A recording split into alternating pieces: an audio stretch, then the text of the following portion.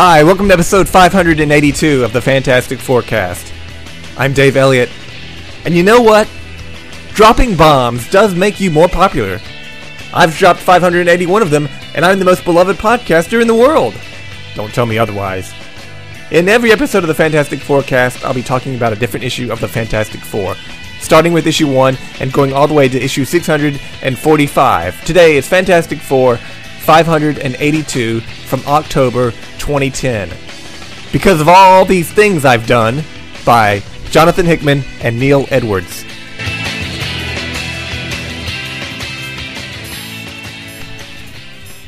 So we start with a recap of last issue to catch us up on the Nathaniel Richards Hunger Games, where every Nathaniel Richards in the multiverse was plopped down in the same reality and forced to hunt down and kill each other until there was only one left. We see one Nathaniel Richards getting killed. He's got that thing on his eye, like the Nathaniel Richards that we've seen so many times before in the past in this book. So we come down to the last two Nathaniel Richardses at the fortress in Chronopolis. One of them has recruited the help of a college-aged Reed, Ben, and Victor Von Doom, who I think I'm going to start calling VVD because that sounds like the coolest initials ever. VVD. Who in college has his own green-cloaked Dr. Doom-style armor, which I don't really care for. It's kind of a bit of a retcon there that he's wearing something like that. So anyway, the younger VVD is working with Reed and Ben, who is in a thing-sized exoskeleton. And the other Nathaniel Richards, I guess I'll call him the evil Nathaniel Richards for no reason, he creates this weapon out of thin air which looks like a flaming baseball bat. So Ben is in his robot suit, he steps forward and he says, "I got this." I'm surprised he doesn't say it's clobbering time. But evil Nathaniel swats Ben away with his big baseball bat. Then good Nathaniel has these purple dildos on his shoulders, and they fire off these energy blasts at the evil Nathaniel, who swings his baseball bat around and blocks the blast. Oh, and I just noticed that this evil Nathaniel is wearing a white and black outfit, which is very ugly, but is similar to the ugly black and white outfits the FF will soon be wearing.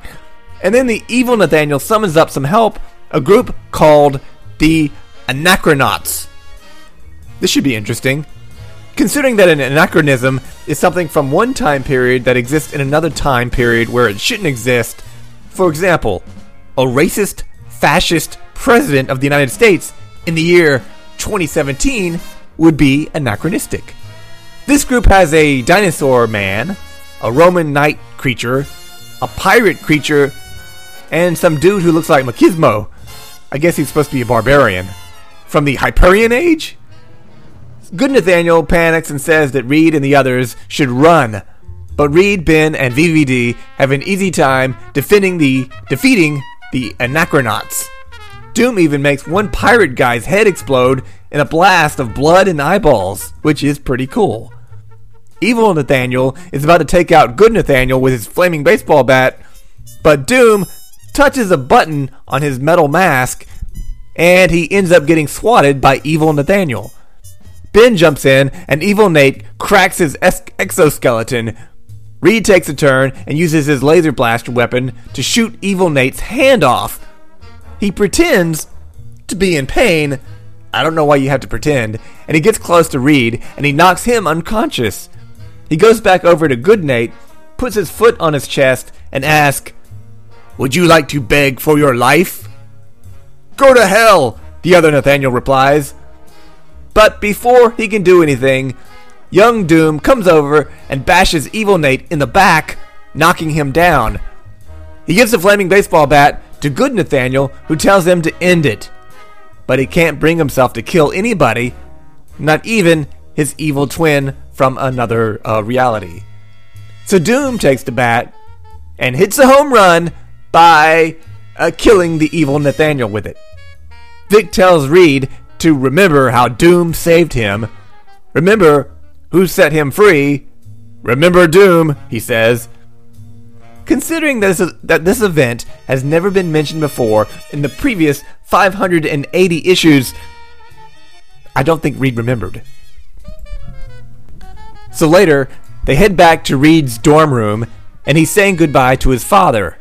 And Reed asks if he'll see him again, and his father replies, "I hope so, Reed." So I guess these really are the Reed and Nathaniel from the actual Marvel timeline, which I'm having a hard time buying. Papa Richards disappears through a portal, leaving Reed alone, looking sad and dejected. Back in the present, Sue is having tea with Valeria from the future in a room that is inexplicably lit with a very blue light. The entire page is colored blue. I have no idea what that's supposed to mean. If it's colored red, that would be some kind of alarm light. If it was yellow, I would think the sun was coming up. But what does it mean that the entire room is blue and everything in the room is blue? It looks very, very cold. I don't know what the hell is going on. So Sue asked Valeria and Franklin how come they've been traveling back to the past. Valeria says they haven't been happy with the way things turned out, so they're trying to prepare their younger selves for the future. You know, if I had a time machine, I'd travel back to the year 2010 as well, and prepare my younger self for the future. And first of all, I'd say to myself, you know that Fantastic Four podcast you were thinking about doing? Don't do it! Do a podcast on Guardians of the Galaxy instead. You'll be surprised that in 7 years, Marvel will be publishing like half a dozen Guardians of the Galaxy comic books every month, and the number of Fantastic Four comic books? 0! No one's going to care about your Fantastic Four podcast in the year 2017. So Nathaniel arrives back in this collapsed space-time place and rejoins adult Franklin and tells him that his mission was a success and that he's the last Nathaniel Richards left. Franklin says, "Perfect," but then collapses the ground under Nathaniel's feet, and Nathaniel starts to fall but grabs the edge and asks, "Franklin, what are you doing?" He says he's not able to use his time travel powers, and Franklin tells him, "Reality is what I make it, grandfather, and right now, I don't want you jumping around. So I'm denying your ability to use the part of your brain that controls your powers." He goes on to say that something significant was gained, and he and Val don't want to see it wasted. He tries to kick Nathaniel through that hole in space-time, but Nathaniel says that if he falls, he won't be able to control where he lands in time. He could end up anywhere. Nathaniel points out that he's the only Nathaniel Richards left, and that maybe he can't be erased from space-time now. So he can probably survive the revision wave, whatever that is. Franklin says, "There's no guarantee of that." Back in the Blue Room with Sue and Val, Val explains everything. And I'll just quote her. "After the last war, when all reality has collapsed into a single time stream, and the heat death of everything is imminent, there's a white space where your son sits waiting for the new future we have created to overtake him. There, post-collapse, he acts as an anchor for the changes he has made, and when I return to him, I will serve that very same function regarding mine. We cement this new future we have created with sacrifice. Mother and Franklin and I will die doing this." So there. It's a very simple explanation for everything that's going on. You know what? There has to be a better way to show what's going on than have one short expositional speech by Valeria that makes no sense. This storyline is a mess. You've got the young versions of some characters and older versions of other characters. You've got some weird space-time continuum bullshit, and nothing makes sense. This is terrible. And this version of Nathaniel is quite different from previous versions that we've seen. And we've seen an older Franklin Richards so many times before. Do we really need to see another version of the older Franklin Richards? I don't think so. For some reason, Sue seems to understand what Valeria just told her. Or maybe she doesn't, I don't know. She did say that she, Franklin, and Sue will die, so you can imagine that Sue's not happy with whatever it is. Sue says Valeria is just like her father, thinking that she can solve everything. Valeria says that it was Franklin's idea. Yeah, sure, throw him under the bus.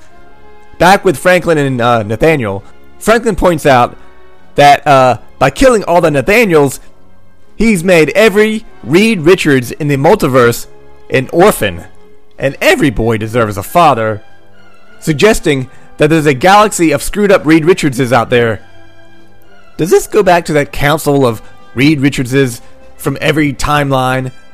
Is that why they were all willing to desert their families, but R. Reed Richards wasn't?